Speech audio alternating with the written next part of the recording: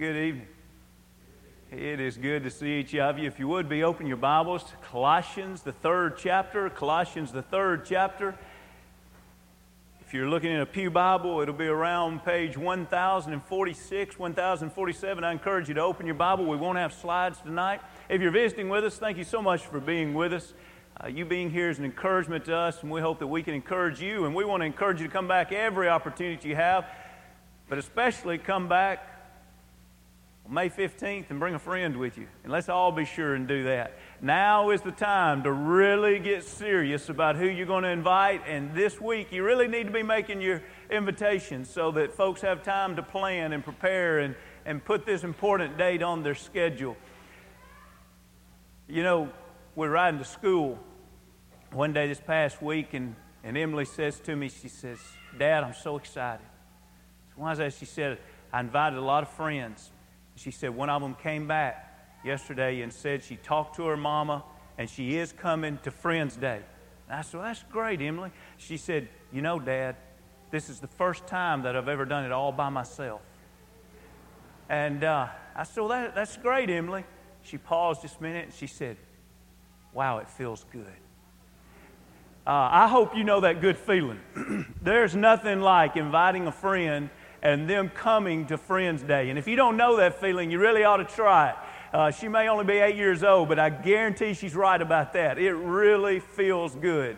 And I would say that it probably makes the Lord feel as well as it makes us feel. So let's make sure that we do our part of doing the very best thing that we could ever do for a friend. You know, if you talk about yourself being a genuine and true friend, you really need to put yourself to the test. Are we really a genuine and true friend? Because a true friend would definitely encourage their friends to come and hear about Jesus. And so let's make sure that we are that true friend. If you haven't yet taken some of the little postcards, the invitation cards, they are in the foyer. Be sure and pick some of those up tonight on your way out and have those with you so that you can invite friends this week for that. We're continuing a study through a tremendous book, and that is the book of Colossians, a book that magnifies Christ.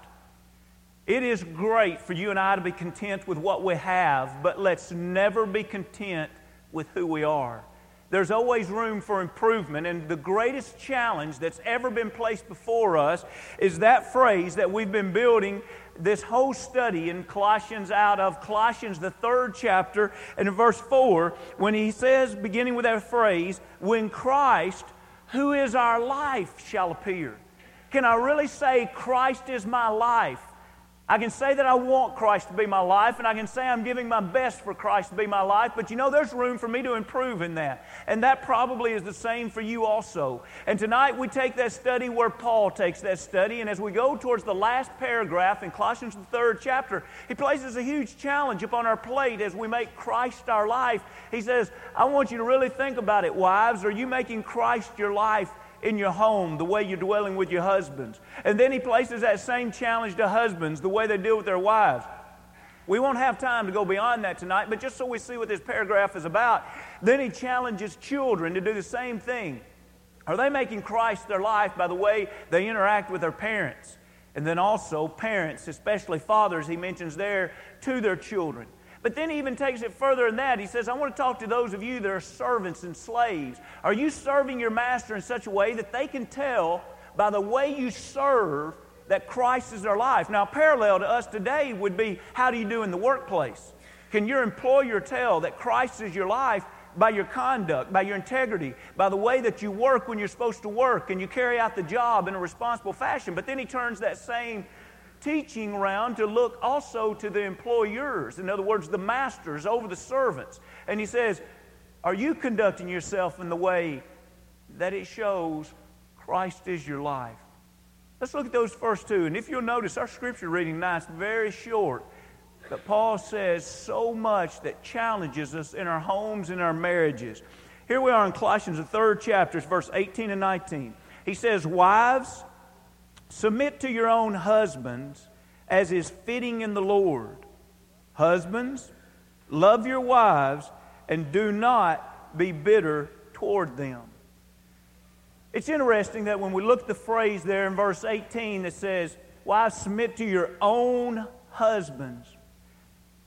I've noticed recently when I've studied several different passages that dealt with husbands and wives, how frequently God wants us to think about the fact that not only those of us that are married, we have a husband or a wife, but God places strong emphasis, and the reason I say that is because He mentions it so often. The repetition places an emphasis where He's saying, I want you to constantly be reminded it's your own husband, your own wife. Now, all of us perhaps that have given our children a puppy or some kind of little pet, what's that little speech that we always give them as we're giving them that pet? You remember it. It's now that you have ownership, along with this ownership comes responsibility. I believe that that's one of the things that God's emphasizing to us when He says over and over, I want you to realize this isn't just your husband, this is your own husband. Along with this ownership comes responsibility. And the same would be true for the husbands. They have not just a wife, but they have their own wife. Let's look to one example of this as we go back to 1 Corinthians, the 6th chapter. In 1 Corinthians, the 6th chapter, the last paragraph, Paul is pleading for us to have our bodies under control, to not let sin reign in our life, and especially in this last paragraph, he's talking about fornication.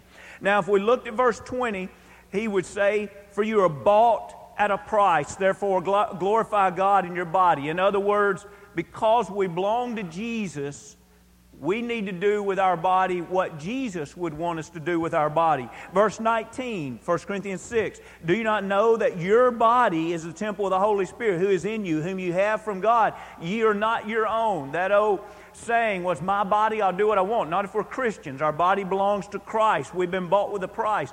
Because of that, Christ has the right to tell us in verse 18, flee sexual immorality. That's the setting going into the 7th chapter. Even though we say, well, the 7th chapter is a chapter about marriage, really the 7th chapter could have began several verses early, because what he's doing is he's talking about sexual purity. And so he's saying avoid sexual immorality. Now let's continue this thought as we go into the 7th chapter. And notice as we read here in verse 2, nevertheless, because of sexual immorality, let each man have, and here we go, his own wife. And let each woman have her own husband. Why should we get married? Well, there's a long list of reasons to get married, and we should fulfill probably all of those reasons before we get married. But one of the reasons that God gives about a reason to get married is He says, is to keep yourself sexually pure, to avoid sexual immorality. Instead of each one going out and fulfilling their sexual needs, however their body would desire, He says, you need to take and have all of this within the boundaries of marriage. You have your own husband. You have your own wife. Now, along with this ownership, remember, he's placing the emphasis here in verse 2 of own husband, own wife. Do you think there comes any responsibility? Let's look at verse 3. Let the husband render to his wife the affection due her. Ladies, you're going to like this verse. And likewise also the wives to her husbands. Now, how many men say, I'm just not the affectionate type? Why don't you try not paying your power bill for a few months? Just don't pay it. And when they come and ask for money, say, I'm just not the cash type of guy. I don't like paying. I'm just not that type. Well, sir, you can write a check. I'm just not the check kind of guy. I'm just not that type. Well, sir, you can even pay with a credit card. I'm just not a credit card type of guy. What's going to happen? It doesn't work that way, does it? Sir, if you're going to own this house, and if this house is going to have power in it, along with that ownership is going to come the responsibility. You have to pay for that. Let's look again at the wording here about affection. Look at verse 3. Let the husband render to his wife the affection due her. Now, what does that bill say when it comes from the power company? It says due date. It says amount due. God says, listen, if you want a wife, if you want your own wife, along with that ownership comes some responsibility. Okay, Lord, what's the responsibility? You're going to have to pay her something.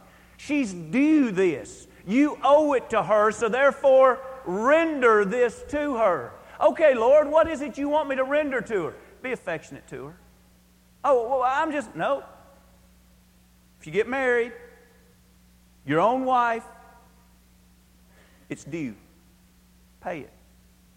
You're not the hand-holding type of guy. You just became one if you have a wife. It's not my style to call in the middle of the day to leave a little note. Well, maybe we need to stop and listen to that same speech we've given our children about having their puppy. Along with ownership comes responsibility. And so it is, he makes it very clear as he places the emphasis on the word O-W-N, your own wife. Now, the rest of the physical relationship is talked about in verse 5 when he says, do not deprive one another except with consent for a time, that you may give yourselves to fasting and prayer and come together again so that Satan does not tempt you because of your lack of self-control. In other words, in what we're studying tonight started out at the end of the 6th chapter saying, flee sexual immorality. Do not have that kind of conduct outside of the boundary of marriage. Then he says, now, once you have your own wife and your own husband, make sure that that sexual conduct is within the boundaries of marriage, and make sure that you're paying what is due. God has made men and women have needs.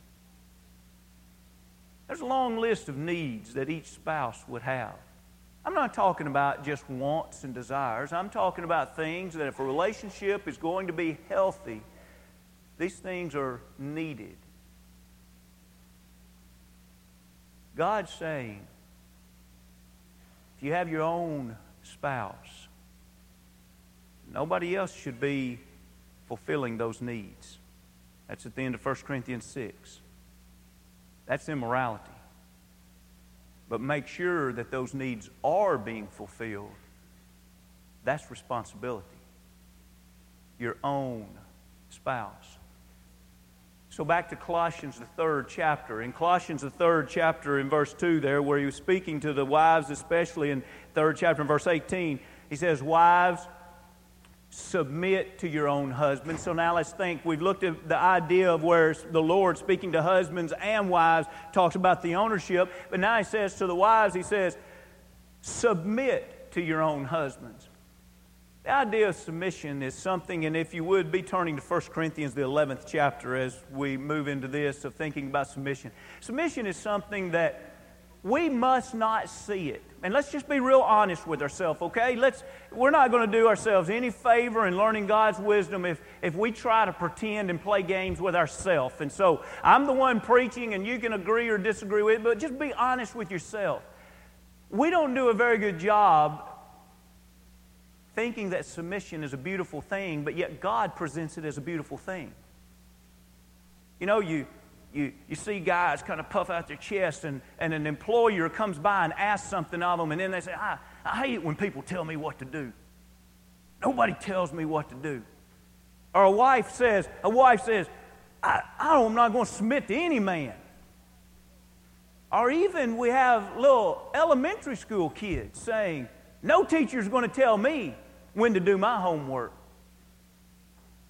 Does that kind of attitude, mentality, lifestyle come from God?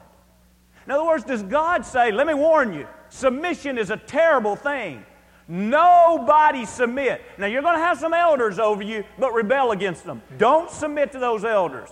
You're going to have authorities in your land. Cause a ruckus. Cause a riot. Don't submit to your authorities in the land. You're going to have mamas and daddies as children. Be rebellious children. You'll be much better off. Don't submit. Doesn't that sound so ridiculous? Where do we get in our mind that the idea for a woman to submit is something horrible? It's not of God. And I need to really be honest with myself this evening and say, why is it that rubs me the wrong way, if in fact it does? Because God would present it as a beautiful plan for the family. Now, if God is all-knowing and God knows what's best, I have to stop and ask myself, if I don't see it that way, what am I missing? If God says, look at this plan, look how wonderful it is, I must be the one that's missing it. And so we see here the order of headship as we look in 1 Corinthians, the 11th chapter and verse 3. You can almost write this verse out as a chart. And he says, but I want you to know that the head of every man is Christ, and the head of woman is man, and the head of Christ is God. In other words, this chart, at the top of it would be God is head of Christ, Christ is head of man, man is head of woman. He said, okay, well, why is it in that order, especially as we come here to the man and to the woman? You know, we like to have reasons for things, and so God gives us reasons. And I'll be honest with you, I can't explain all of the reasons that God would give except for what God has given. And so let's skip down and let's see the reason why it's man and woman. Verse 8 and 9, for man is not from woman, but woman from man. So number one, in verse 8, he would say it was the order of creation, because man was created and then woman was created from the man's rib. And then verse 9, nor was man created for the woman, but the woman for the man. So not only is it the order of creation, but also it was the design of creation. God designed the submission to be that way. Someone says, I just don't see why God would say that women are less important, or that women are less intelligent or less capable of leading. God never said that. You see, I have to realize that submission has nothing to do with someone's worth or with their essence. As a matter of fact, if I believe that, I'd have to go back to that very same verse back there in verse 3 where it says, Christ is submissive to the Father. Does that mean if Christ submits to the Father that God the Father is worth more than God the Son? Does that mean that God the Father is more intelligent than God the Son? And all of those things that's oftentimes thrown out as discussion for when we talk about women submitting to men, all of a sudden it makes no sense when we talk about the relationship between God and Christ. But yet when Christ came to this earth, He fully submitted to the will of God. I want to remind you of a passage, Galatians, the 3rd chapter and verse 28. In Galatians, the 3rd chapter and 28, he says, there's neither Jew nor Greek, there's neither slave nor free, there's neither male nor female, for you are all one in Christ Jesus. You see, with Christ, men and women are of equal worth. Keep in mind, Christ was coming to a world that in the day and time that He lived, there was a class that would be the free men. And once you left the free men, there would be a significant drop of respect for women, children, and slaves. Those would be on very similar levels so far as classes in society. Jesus came to this earth to say, listen, I value a slave as much as I value a free man. I value a Gentile as much as I value a Jew. I value a woman as much as I value a man. Jesus was coming trying to raise the worth of many individuals that society had depressed. But yet, He still came to say, I want to tell you the plan. The plan that has been in the works since the very beginning. And just as it was a beautiful thing for Christ to submit to the Father, it was a beautiful thing for woman to submit to man. There's nothing negative about that at all. 1 Corinthians 11th chapter. Let's go to 1 Corinthians 14th chapter. 1 Corinthians 14th chapter, we see how this submission affects aspects of our day and aspects of our week. For example, here tonight, if you're a visitor for the first time, you may have noticed that no women have led in service. That's one of the things that visitors very quickly recognize. And so then questions would naturally arise. Are there no women capable? Are there no women intelligent? Are there no women spiritual? Well, none of those things. We have definitely capable, spiritual, intelligent women here. Well, why is it then that they're not leading the entire church in worship or in Bible study, and etc.? Well, one example of this is in 1 Corinthians, the 14th chapter, as we strive to simply follow God's teaching here. He says in verse 34, "Let your women keep silent in the churches, for they are not permitted to speak, but they are," now notice, what is it? They are to be submissive.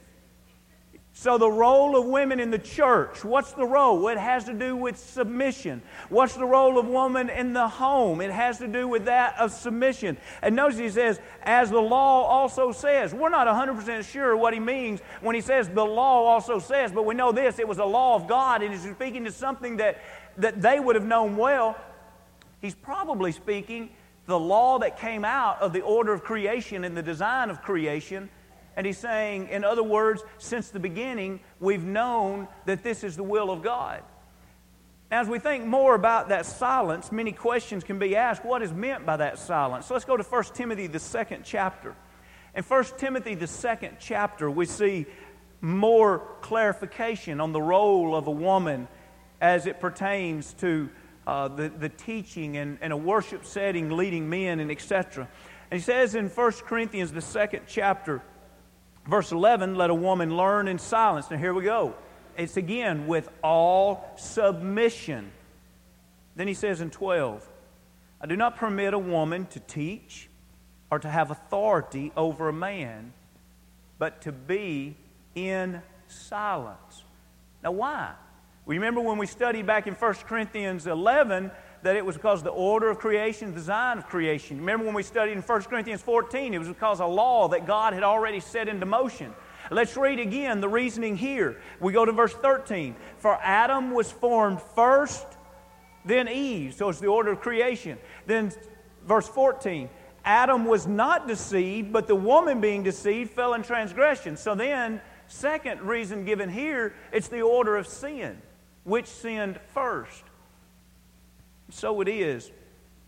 Has nothing to do with the essence, the worth, the ability, the spirituality, any of those things. It's God's plan, that of submission.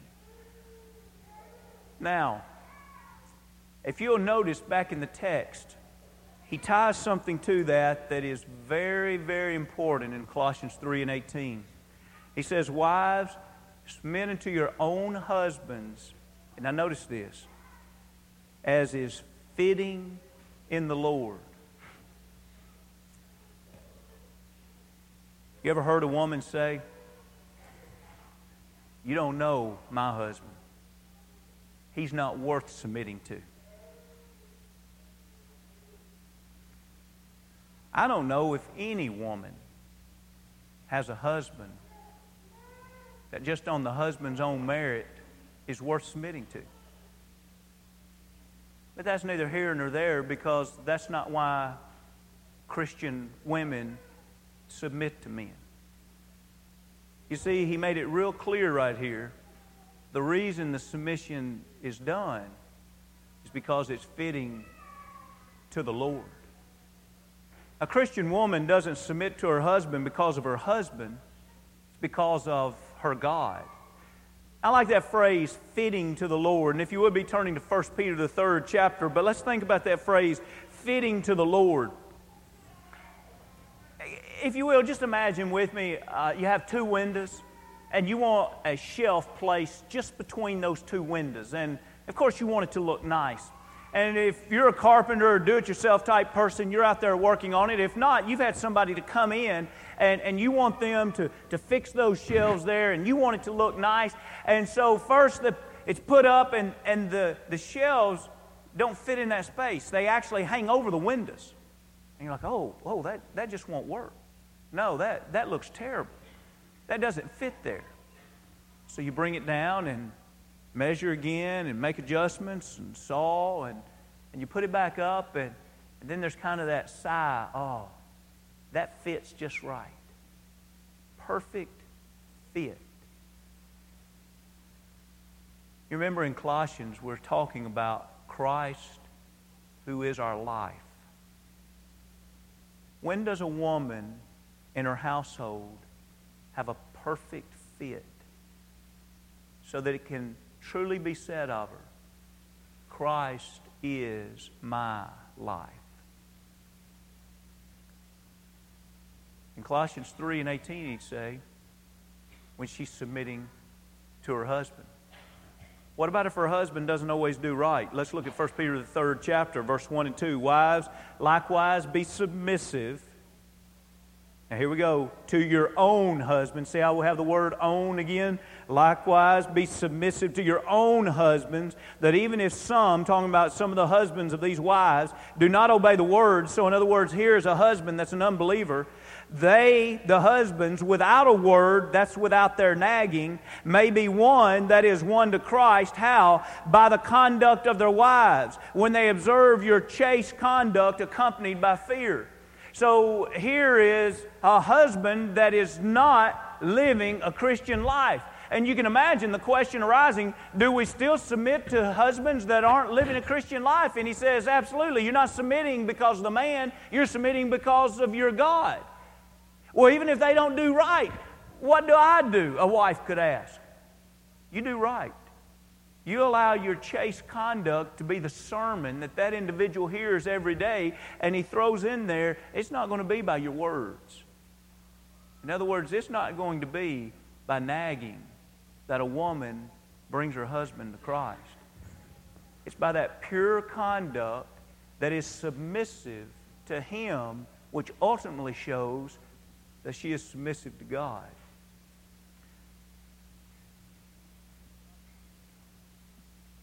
In Colossians, the 3rd chapter, he says in verse 19, husbands, love your wives and do not be bitter toward them. We're out of time, so let me, and I know you women are saying, he planned it that way. We really didn't plan it that way. But think with me, and we can make this point. It's really neat. And we ought to be able to make it in just a minute or two here.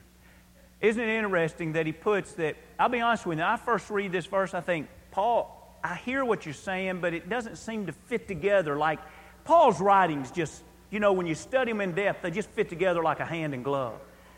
And this one, it's like, okay, Paul, I see you telling husbands, love your wives, but then I see you talking about that you do not be bitter toward them. How do those two really go hand in hand? Well, of course, they seem like far extremes. They don't seem like hand in hand.